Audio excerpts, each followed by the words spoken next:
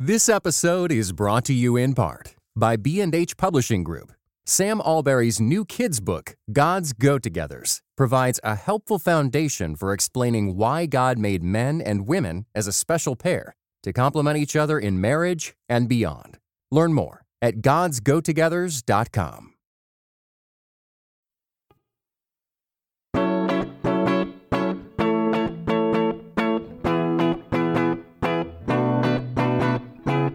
You're listening to Seeing and Believing, a film and television podcast that searches for the sacred on screen.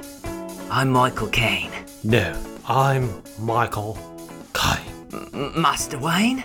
You're only supposed to blow the bloody doors off! Listeners, since Kevin and I are not in front of any plates of food, we'll go ahead and stop our dueling Michael Caine impressions, our really bad dueling Michael Caine impressions, but that doesn't mean we don't have a treat for you on this episode of Seeing and Believing. Yeah, we're going to be talking about Michael Winterbottom's new film, The Trip to Greece, featuring the inimitable Steve Coogan and Rob Brydon, or at least versions of Steve Coogan and Rob Brydon. And after that, we look at what it means to be a good neighbor by discussing Andrew On's new film, Driveways. You sure you don't want to give one more crack at the Michael Caine impression, Wade?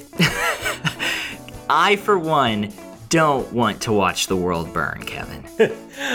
Stay tuned, listeners. We've got both of those reviews coming up on this episode 249 of Seeing and Believing.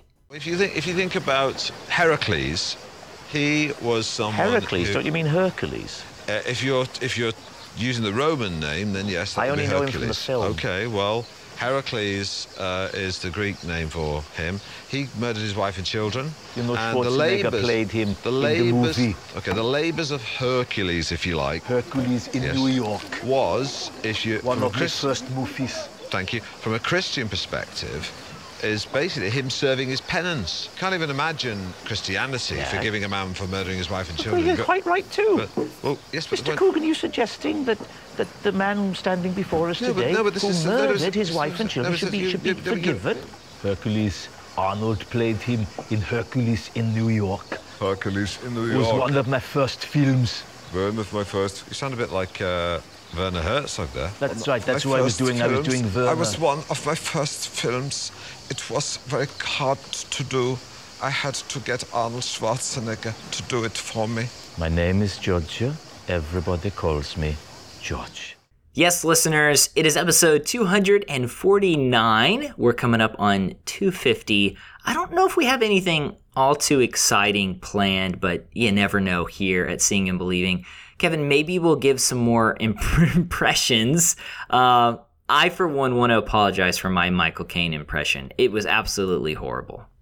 I feel like we don't need to just apologize. We need to maybe like send some apology flowers or a card of some sort to all of our listeners, just as a way to extend our regrets for how terrible those were. But it's only so often that a new Trip movie comes out, so it just we had to take our shot, even if we missed the target horribly. Yeah, and I'm trying to remember, Kevin, if we did any impressions when we reviewed the trip to Spain a couple of years ago, and if we go back to that episode, I wonder if Michael Caine made an appearance. I bet he did.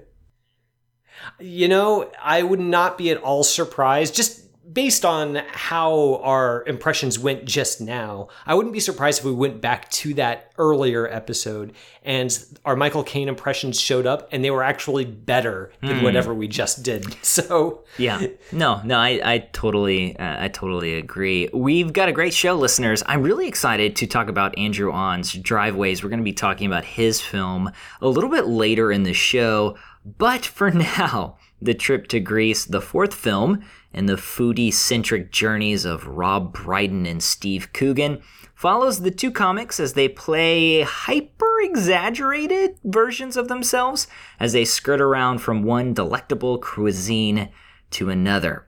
After excursions to England, Italy, and Spain, this installment, the fourth installment, sees the duo travel from Troy to Ithaca as they follow in the footsteps of the Odyssey. Directed by veteran Michael Winterbottom, the result is a funny and emotional journey through a series of celebrity impressions and even a midlife crisis or two. Kevin, with the series now, as I mentioned, in its fourth film, some will likely find Rob and Steve's shtick a little stale by now. In other words, what additional celebrity impressions could warrant another movie?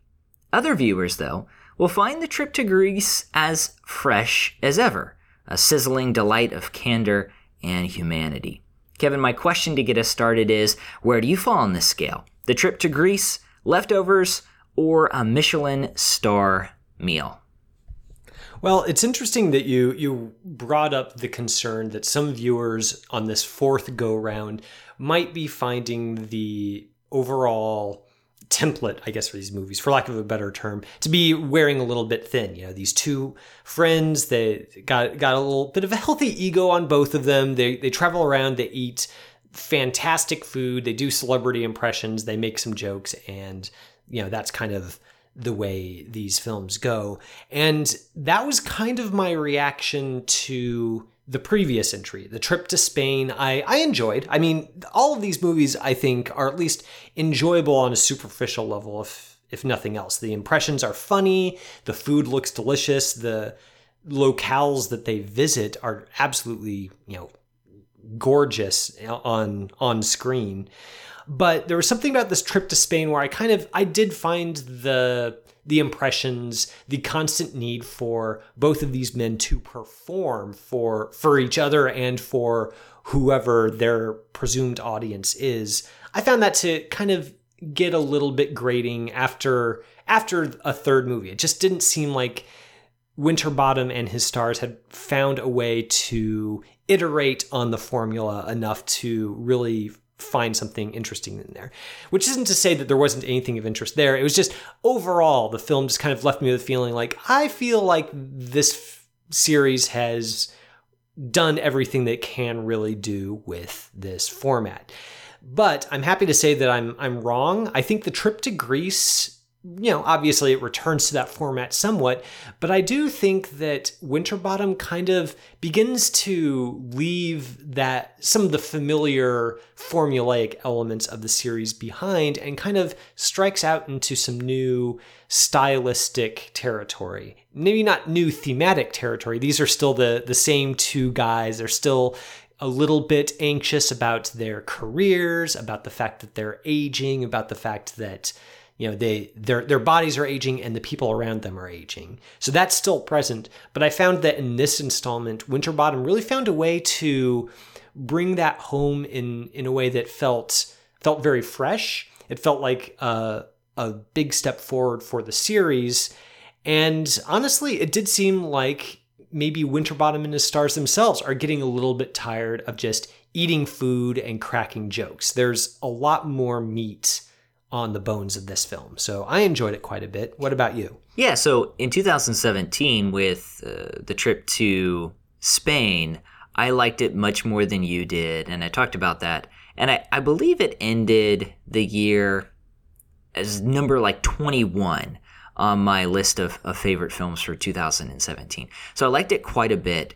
And I felt like in that installment, the story really leaned into these characters growing old and what that meant. And there's this great scene in the trip to Spain where they go to I don't even say like a dinosaur park. There are these big dinosaur statues, these creatures, and they kind of walk around among them. And it really felt like these two guys felt they were feeling like dinosaurs. At the same time, there's this sense that these ancient beings existed a long time ago, and maybe they were going to go to the path of the dinosaurs. I think this film sort of continues that theme of what it means to grow older, but also there's this new wrinkle. What does it mean for the people around us to also grow older and our relation to them? I don't know if I like this one better than the trip to Spain, but I think that the back half of this movie is probably one of the better sections of any of these, the trip films, I think that it's just emotionally affecting. I don't know if you say issue for me. The problem for me with this movie is I thought the first 45 minutes were a little stale. We kind of jump into the scene. They're already on their trip. They're not kind of getting ready to go. They are there. It's Monday. They're in Turkey starting this journey.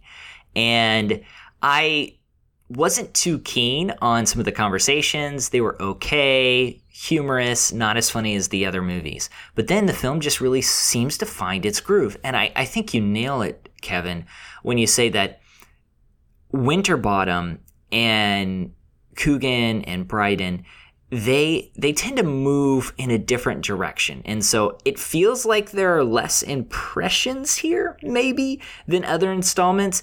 But there also feels like, especially in the back half, there are meatier conversations. And I really felt to that. And I like this installment a lot. I will give you that this is maybe the least purely entertaining of the trip movies. It's not as funny. There aren't as many times where I just had a really big belly laugh over the course of this film as compared to the previous installments. There were all three of those previous films. There was at least one moment where I just burst out laughing just because the impressions were so good, or they captured just a certain moment that was just really delightful and hilarious. And those moments are in shorter supply in this film. So when I finished this film, I didn't feel as if I'd really laughed as much or had as entertaining of a time as I had with previous films.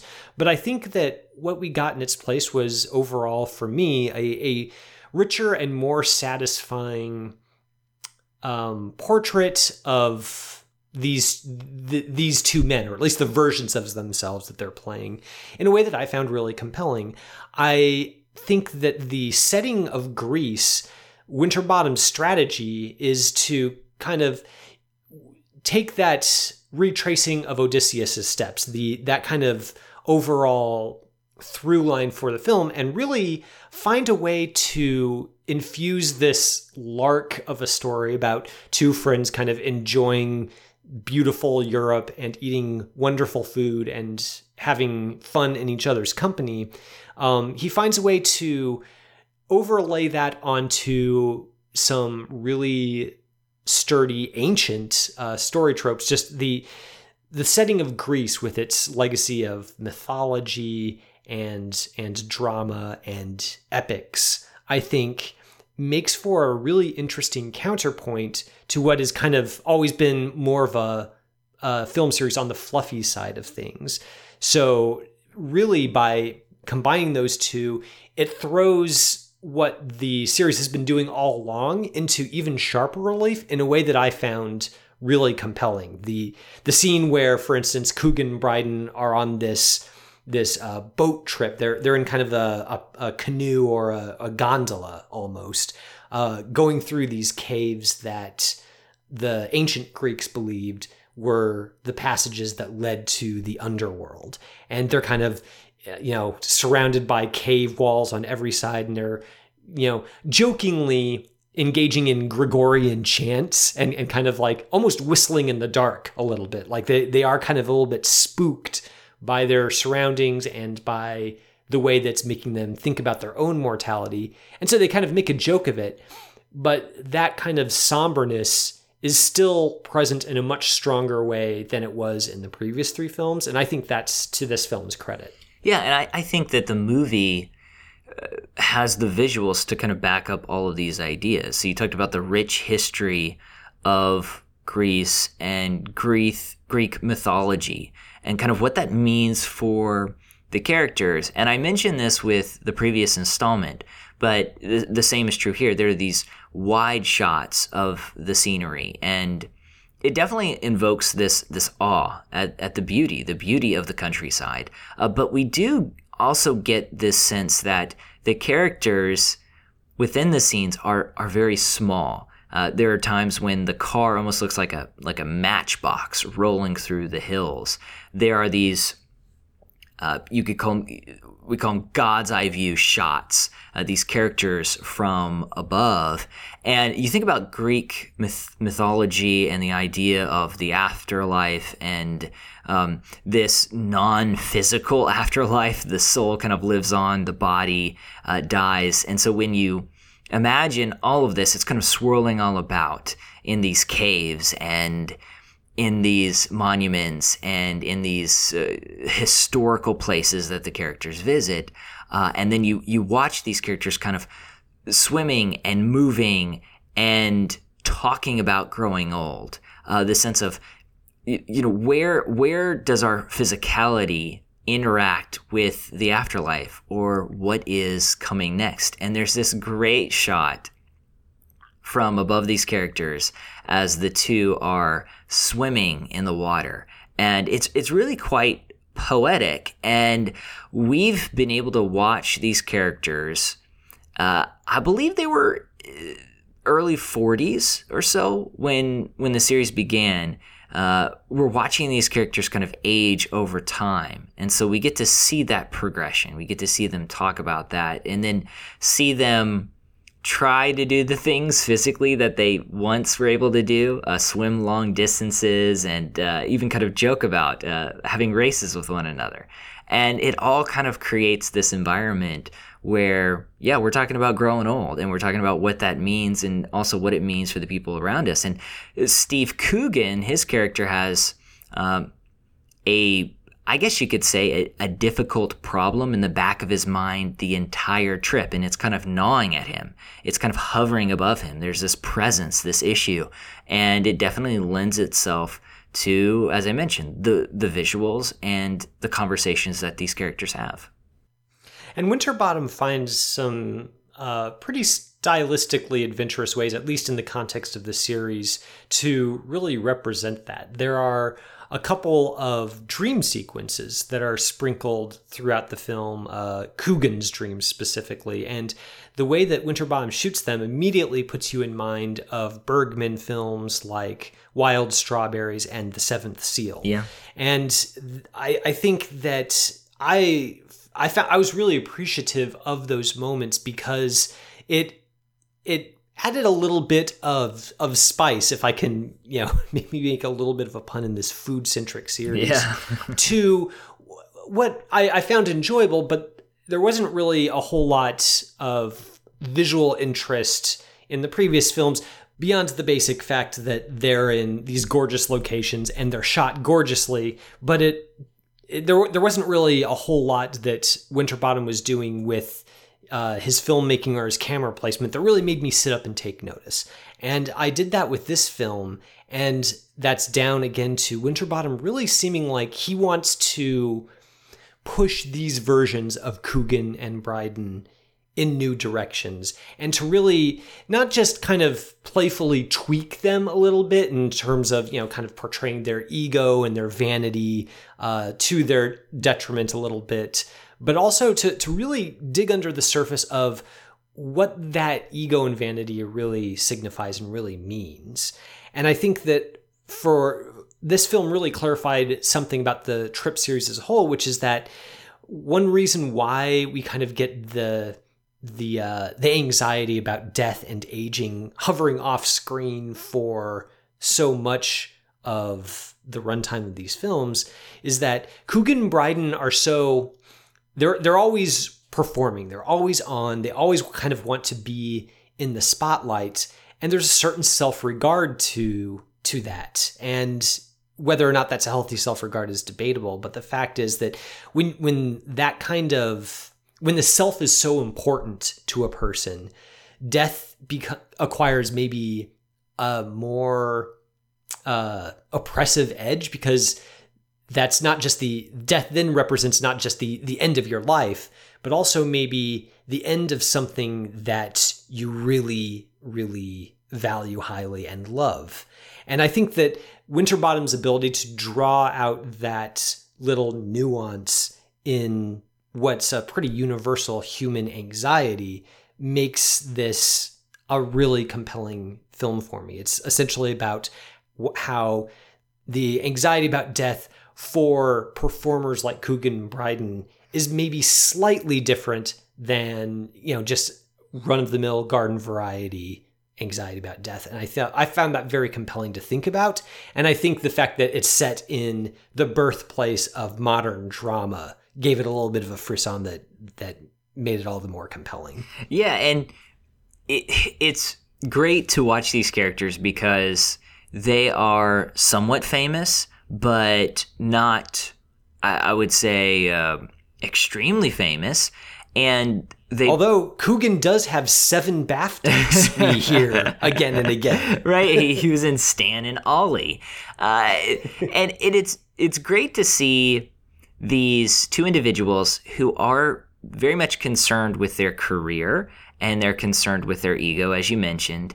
And yet, because they are both famous, they can give each other a hard time. And so you get the sense that they do irritate each other, but they enjoy being together because they can be real with one another, if that makes sense. They can, they don't have to worry about someone just being nice to them because they are a famous person. And it's fun to watch them mess with each other and to make fun of each other and to talk about the other one's work.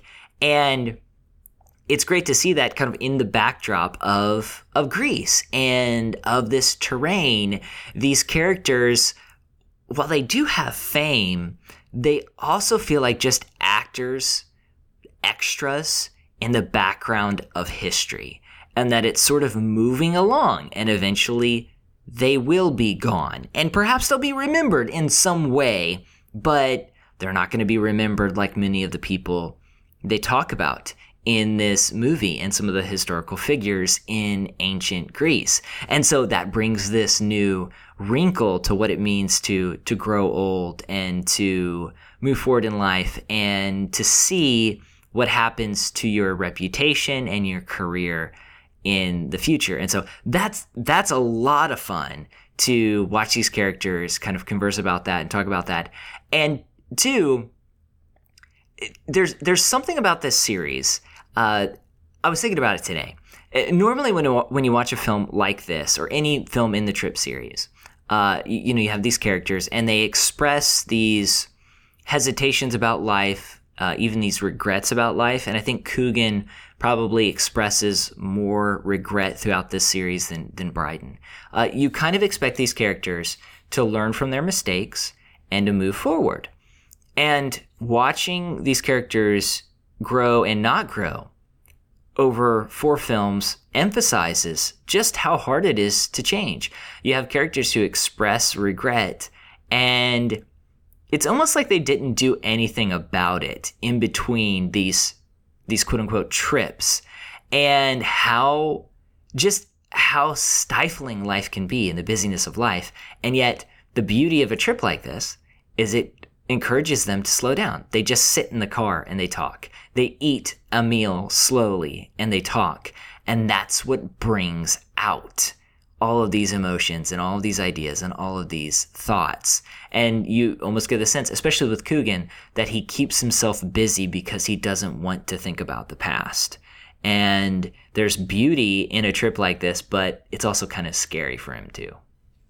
Coogan may not want to think about the past. He might not want to think about the present or the future either. Mm-hmm, You do get the sense that one of the reasons why these two men kind of keep coming back together to go on these excursions is they almost need each other because they know that they need to perform in order to kind of avoid thinking about the fact that, essentially avoid the memento mori, right? Remember that you will die.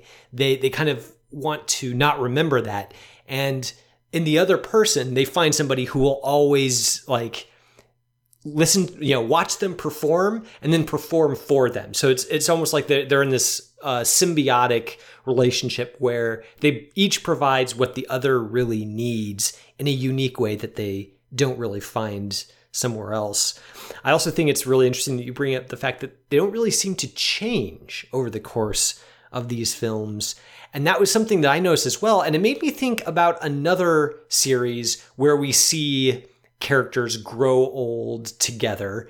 And it's the Richard Linklater Before trilogy. In those films, we see Celine and Jesse meet and fall in love, and kind of over the years, we return to them again and again. And part of the pleasure of those films is seeing how the actors have aged and how the characters have aged, and how in those intervening years, they haven't stopped being themselves, but they have changed into different people.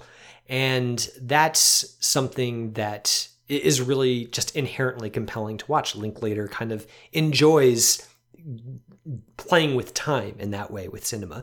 In these films, it's almost like the inverse of that, where we're returning to these characters over and over and over.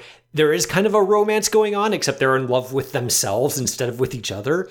And they don't really change, though. The passage of time, their faces get a little bit more lined, their hair gets a little bit grayer, but they're still kind of doing the same impressions, cracking the same jokes, kind of needling each other about their careers in the same way, and nothing ever really changes. And Winterbottom, I think, with this film shows that he's very cognizant of the fact, and how he comments essentially on his own film's formula by making that formula part of the thematic thrust of the film, which I think is really interesting. It is, and I'll go back to the end. I won't spoil it, but their parting, when they do eventually say goodbye and the trip is over, is pretty emotional, kind of how all of that happens. And I think the film also does a good job of contrasting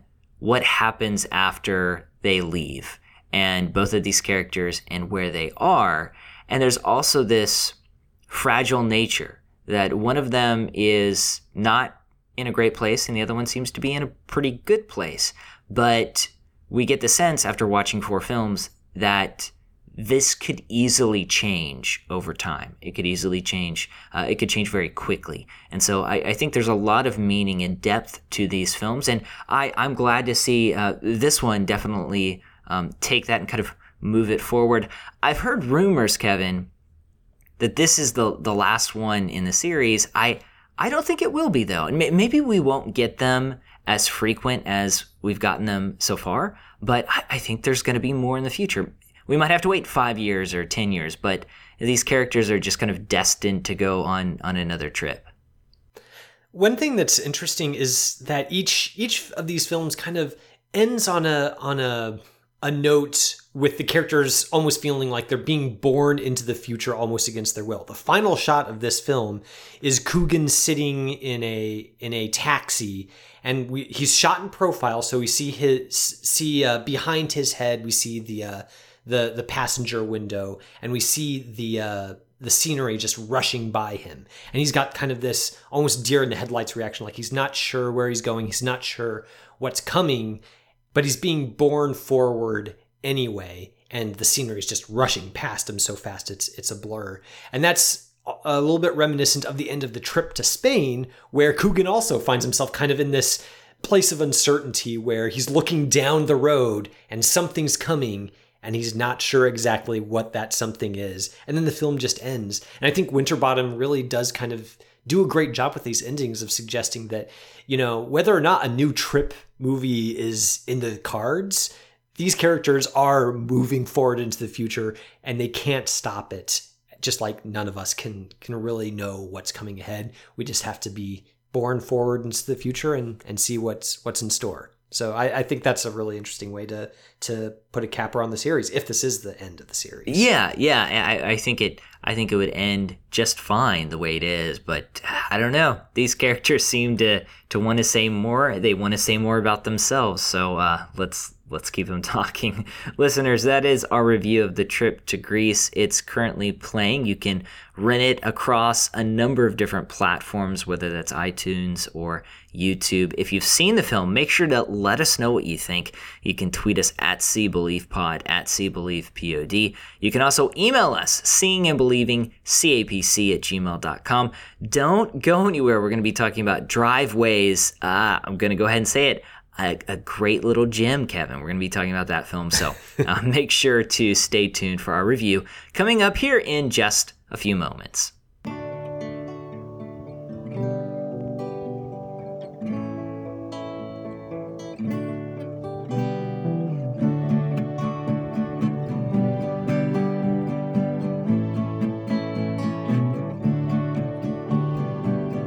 Autumn days coming like a breeze. I wanna feel you around, pleased. It's one of the days I never hate.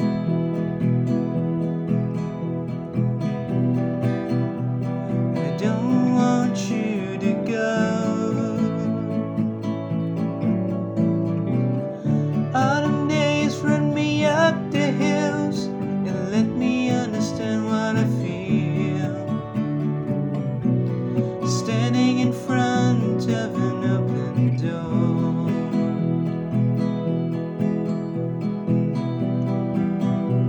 The wind will come to blow.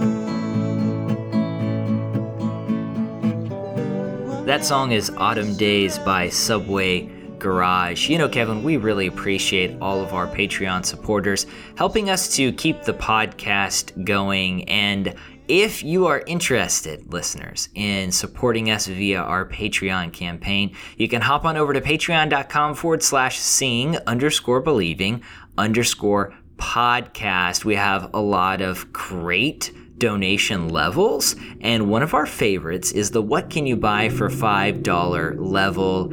Kevin, that leads me to a very interesting question. I know you're unprepared, but I'll ask it anyway. What could you buy for $5? $5 would get you a miniature obstacle course for the squirrels in your backyard.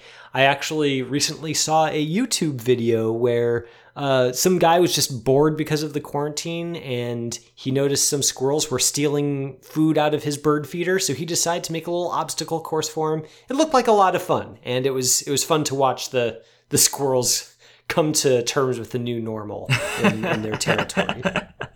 That's wonderful. I have not watched the video. I've seen people post the link, but I need to go back and do that. And for $5, that's a steal. And it will give you hours of entertainment. So, oh yeah, pretty wonderful. If you would like to put $5 toward our Patreon campaign every month, we would greatly appreciate it. Once again, you can hop on over to patreon.com/seeing_believing_podcast. Like we mentioned, it helps keep the show going. And every dollar is something we are extremely grateful for. So thank you to all our listeners who support us via our Patreon campaign. And we look forward to many more shows in the future.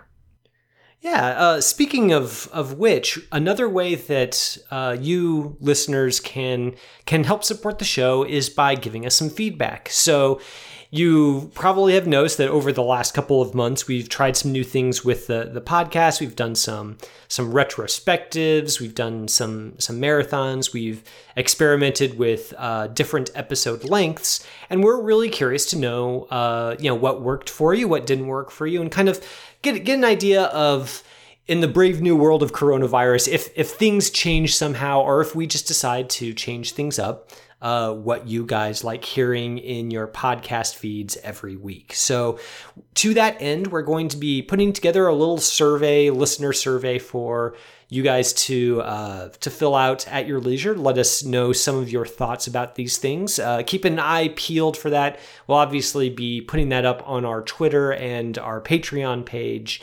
But pretty much anywhere where we promote the show, we're going to try to work that link in somehow. So keep your eyes peeled for that, and definitely take a few minutes to fill out that survey when it arrives, because you help us make the show better, and we want to make sure we're producing good content for you guys. So thanks in advance. Yeah, I'm really interested in kind of seeing the results for that, and it's going to be a lot of fun. And as you mentioned, it's going to help us as we continue to improve the show.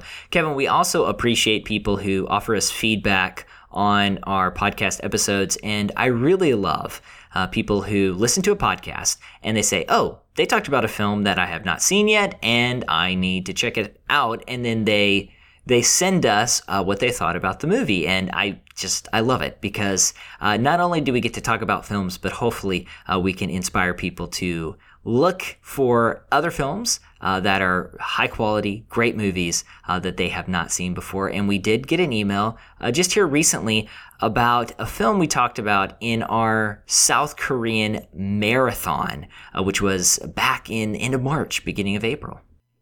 Yeah, so the last film in that marathon was Secret Sunshine, a movie that you and I both liked quite a bit. And we got an email from Adam Peterson. Adam's been a longtime listener for us, and he wrote in about catching up with that film. He says, "Hey guys, I've been catching up on the pod. New baby proves even more disruptive to your routines than coronavirus. And finally got around to your Secret Sunshine episode. I watched this movie last year and found the sympathetic portrayal of Christians really refreshing. They all seemed like real people and not caricatures. I found Shin-Ae's struggle with God's grace to be really powerful. To me, it seemed like she was struggling with the ugly side of God's grace, that it is open to people who have done truly wicked things in addition to being open to ourselves." He goes on to say, "What's interesting is I followed this film up with The Dardennes, The Kid with a Bike, which read as a struggle with the beautiful side of grace, that in spite of everything I've done, God's grace is open to me, just like it was to the boy Cyril. Maybe I'm reading too much into one or the other, but pairing them together produced a really poignant effect on me and forced me to wrestle with grace in a way that I hadn't before. Looking forward to catching up more. Please keep up the good work, Adam." Thanks so much for that email, Adam, and I don't think that you are reading too much into either of those films. Those were really good thoughts and provide two good reasons why I really like them. I do think that they both provide really interesting, compelling portraits of grace and what it actually means. So I think you're right on the money, and it's great to hear your thoughts. Yeah, I really love that comparison, and just a great doubleheader, those two films, The Kid with a Bike and Secret Sunshine. Listeners, as we mentioned earlier, make sure to tweet us your thoughts at SeeBeliefPod, at SeeBeliefPod. You can also email us, seeingandbelievingcapc@gmail.com. Why is your shirt all wet? Cody. An army guy is in the front. What army guy? An old man on the porch. Did he talk to you?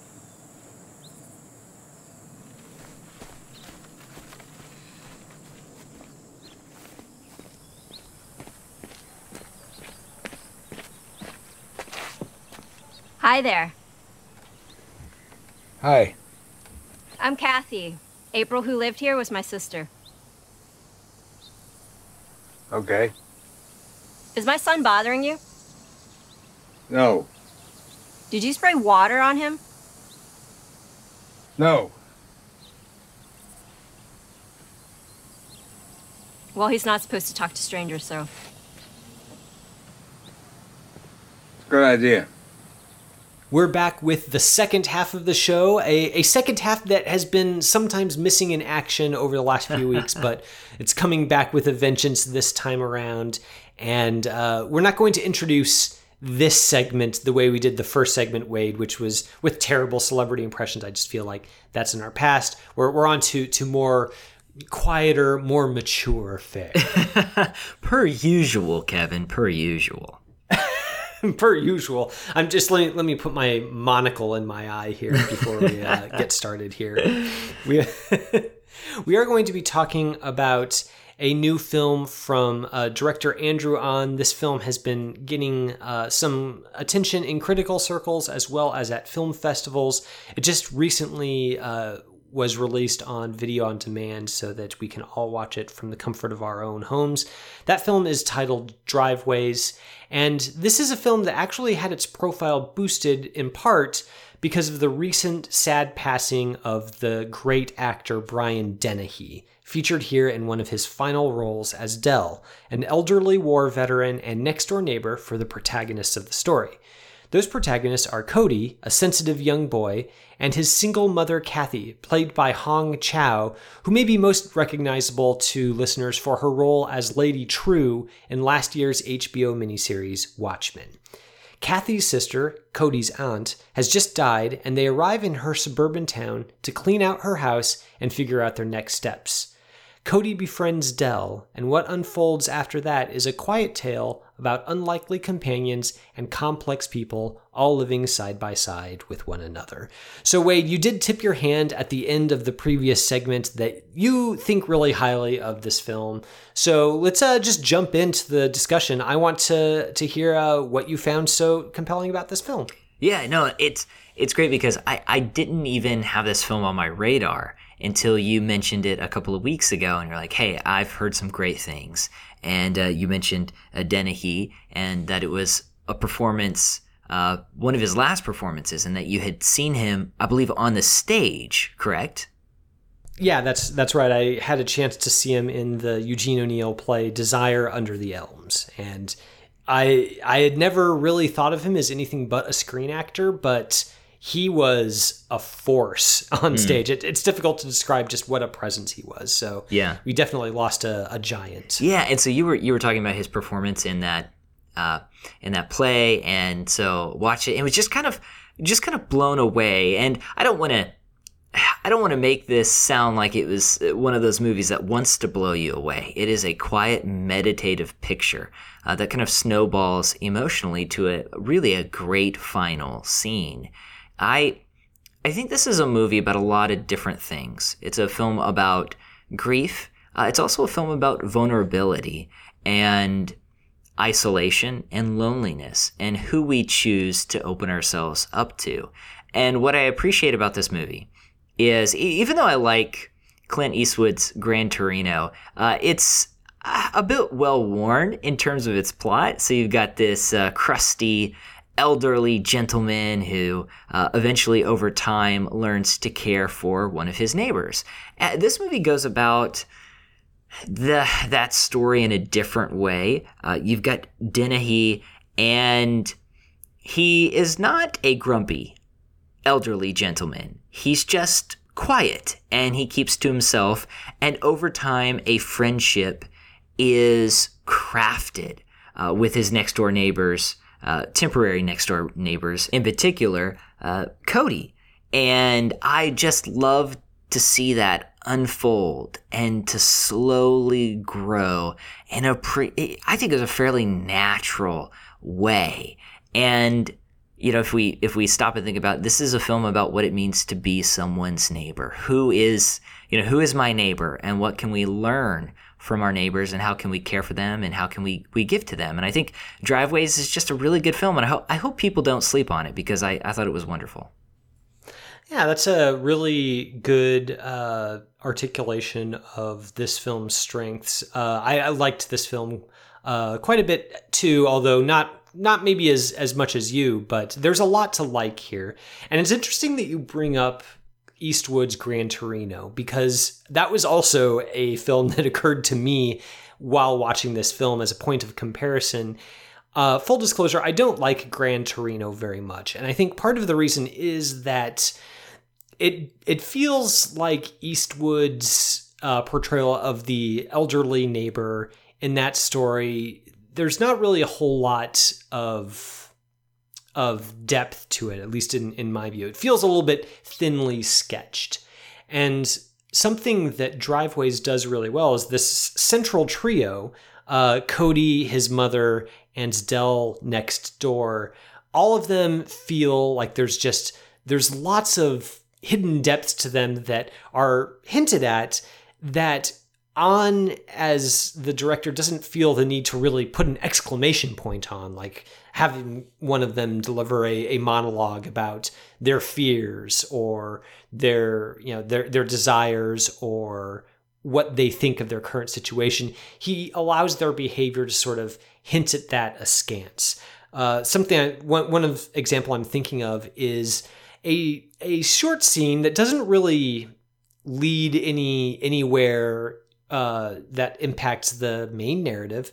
It's when Cody's mother, after he goes to sleep, it's kind of late at night, she's finished the work that she's been doing remotely, and she checks to make sure that Cody's asleep and is safe and everything, and then she slips out of the house and she just goes to a bar by herself, just to have a drink, maybe do a little bit of flirting with some of the men there. And over the course of this scene, it emerges that she is kind of fibbing a little bit to the people she encounters there. She's letting them understand that because she works in the medical field, that means she's a doctor, that she's a surgeon. And she kind of lets them have that misconception and doesn't correct them.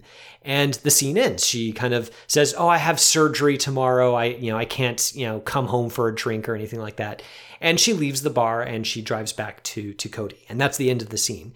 And I think that's such a wonderful scene because it tells us a lot about who this woman is, about kind of what she wants for her life, what maybe isn't really possible for her because of her obligations with her family, both her extended family and her son, and kind of the things that opens up to her, but also the things that are closed off to her because of that. And Ann's ability to suggest all of that with just this pretty inconsequential scene, I think, is emblematic of Driveway's strengths and something that I feel like I don't see a whole lot of in a lot of character-driven films like this. Yeah, I think it's also a pretty funny movie, and I'm struck in particular by the lighting here. It's moody in some sequences, but the colors aren't drab. They're pretty rich, and I don't think there are any mind-boggling compositions, but the blocking on some of these scenes they're just fantastic in the way they emphasize the relationships between the characters. And we look at the editing. Characters are separated between shots, and then we'll get a shot of both of them together. And it just says so much about their relationships. The shots they're steady, they're graceful, warm, and inviting, like this neighborhood should be, like neighborhoods around the world should be, a place where we find sanctuary, where we find warmth. And another aspect of this film, you mentioned just kind of those unstated storylines. One that's probably emphasized more than some of the others is the idea of memory. And there is a character in the film, a friend of Dell's, who is slowly kind of losing his memory. And on the surface, obviously, that's emotional. But there's a scene where Dell's talking, and we'll probably go back to his great monologue. Dennehy has this fantastic monologue at the end of the picture, which will probably end up being, one of my favorite film scenes of the year. It'll probably be in the top 10. And he talks about the little things that his wife did. And we get the sense that this collective memory has been lost. And so when two people come together, you have individuals who are good at certain things, the other person is good at something else, and together you form a person, you form a house, and you remember things. You help each other remember things better than you would if you were separated. And together they had this collective memory, they had this collective way of living, and with Dell's wife being gone, he feels as if a part of himself is gone. And so it's more than just loneliness. And I like that touch. It's more than just the fact that he is by himself. But instead, it's literally feels like this piece of him is gone. And Dell says at one point that he doesn't really go to church anymore. But his wife was the person that really pushed going to church. And so there's this spiritual loss here in his character, that he feels like not only did his wife go away, but possibly a certain perception of God. And if you think about that, and you think about the charge in Scripture to love thy neighbor as yourself, as sort of this fleshy version of the church, you see someone who is searching for a neighbor, and it's almost this spiritual quest. And we see that in Dell. We also see that in a number of characters throughout the film, Kathy and and Cody. And it's really great to just see them sort of learn to live with each other and learn to help each other in small ways, but those small ways just kind of accumulate and grow into really big moments in someone's life. And this film takes place over a short period of time, but you get the sense that especially Cody will remember these weeks, this month for the rest of his life. And I think that goes back to the way the film is set up and kind of structured. That is an interesting detail that you mentioned about Del talking about how his wife was sort of the person who kept them going to church, and once she passed away, he stopped going, and how that kind of led to a sense of diminishment, spiritual diminishment for him in some way. It's an interesting detail because the way that Del behaves over the course of this film is actually profoundly Christ-like and really highlights something that is very true about what it means to love and serve others, and what it means to love your neighbor as yourself. A lot of the times we think about that requires just very it's difficult, or it requires large gestures or ways that it's made explicit that, yes, I do love you and I desire to serve you as my neighbor.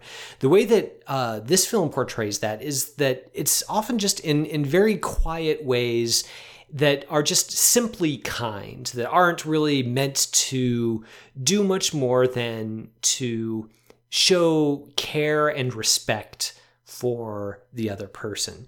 So you mentioned Del's friend who's going through some memory loss. There's a wonderful little scene where they go to the convenience store together. They're doing some grocery shopping, and Del's friend says that he has to go use the restroom, and so he leaves, and Del kind of waits around for a really long time, and his friend never comes back. And later on, he finds his friend kind of just standing out in the parking lot because he can't quite remember how he got there or what he was doing. And Del's reaction to that is simply to just like, hey, you wanted to go grocery shopping? Even though that was what they were already doing, his friend doesn't remember. Del just doesn't really mention it at all, and they just kind of go back inside and go on with their lives. The kindness that he shows to Kathy and Cody isn't, particularly demonstrative. He lends them tools. He sits with Cody while Kathy is out taking care of some other business, and they just sort of spend time together. And I think that maybe that's something that this film really highlights about what it means to be a neighbor, is that it's mostly just about being present with other people and giving your time to them in various ways. And it's nice to see a film not feel the need to really make it something grander than that. It's just a very quiet act of presence. Yeah, well, you mentioned something really great. Just being a good neighbor sometimes means lending people tools or an extension cord, or even think about, if I run out of something in a recipe and I call up a neighbor and say, hey, do you have this?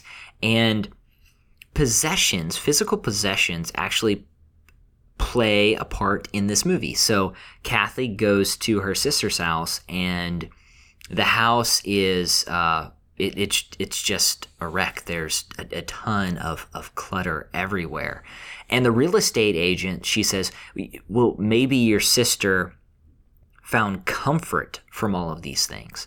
And then later, Del is faced with the decision to sell some of his wife's possessions. And then also for Cody, there are some individuals who give him, some neighborhood kids that give him, these comic books. And so we get kind of this idea that possessions can bring us comfort, but they really only bring us comfort when they're attached to certain memories or to certain people. And it's really this kind of fun way to go about it, because I think a movie could, tell a story about, hey, happiness doesn't come from stuff, it comes from people. But this is just kind of a fascinating angle, that the reason that possessions mean stuff to us usually is when they help protect or shelter the ones that we love. They help bring us close together, or they are gifts or even memories from the people that we love and care about. And when we go past that is when we get into the danger of looking for comfort in those things, and that's when we get isolated from the people around us. So there's kind of a strange or unique, maybe, look at how that functions within these individuals' lives and how that works. And I do think there are a couple moments when the film tries to push a little too hard, when it isn't as quiet and as meditative as maybe it could be. So there's a scene where Cody has a party, and for the first little while, it's as if no one shows up to his birthday party. And I think the film kind of pushes that a little too hard, and there are a couple of moments like that. But when it's just kind of quiet and reflective and natural, maybe that's a good way to say it, when it's natural, and it just kind of lets Dennehy kind of do his work and bring presence to that character, I think it really just kind of flows well. Yeah, I agree that there are some a little bit, I don't know if clumsy is the right word, but maybe a little bit on the nose moments throughout this film that maybe kept me from loving it quite as much as you. And it does have to do with places where characters, some supporting characters, are just kind of seem a little bit more sketched than this central trio. The central trio is just so fleshed out and interesting and handled with such subtlety and grace that, for instance, the busybody neighbor who has the horrible hellions for grandsons, like that, they feel a little bit more like they're kind of placeholders rather than human beings, which is I found to be a little bit disappointing in a film that otherwise did so well in drawing out the humanity from some of its characters.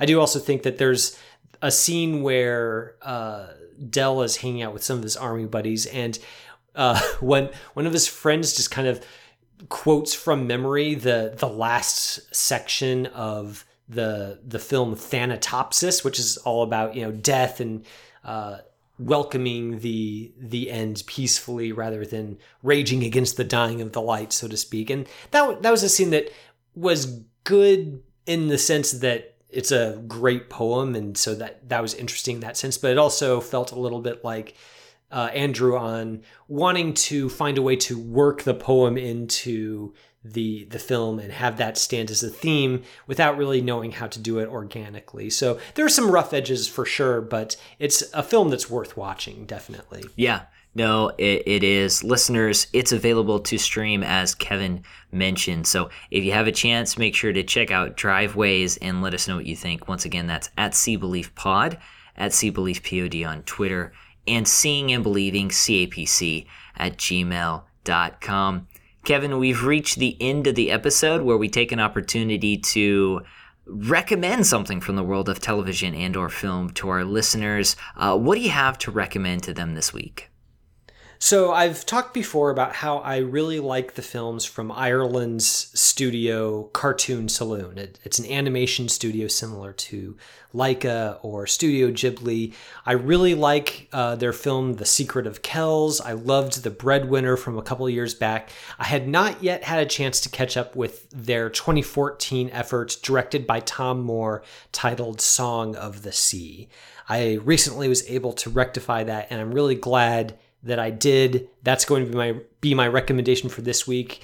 There's just such magic in this film, I guess. It's the story of a lighthouse keeper and his two children, a boy and a girl, and the girl, it comes to light, is a Selkie. She's a seal girl, and they've lost their mother, and the film is kind of about them trying to make peace with that loss, and also with the two children trying to come to terms with their emotions and also kind of find their place in the world, in kind of this new normal.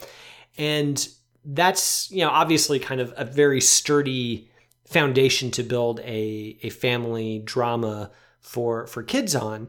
But where this film goes above and beyond is in the way that it incorporates classic like Celtic mythology into its story in ways that are just so compelling and really make you remember what it's like to be a kid listening to a story for the first time and being utterly enthralled because it all seems so magical and strange and interesting.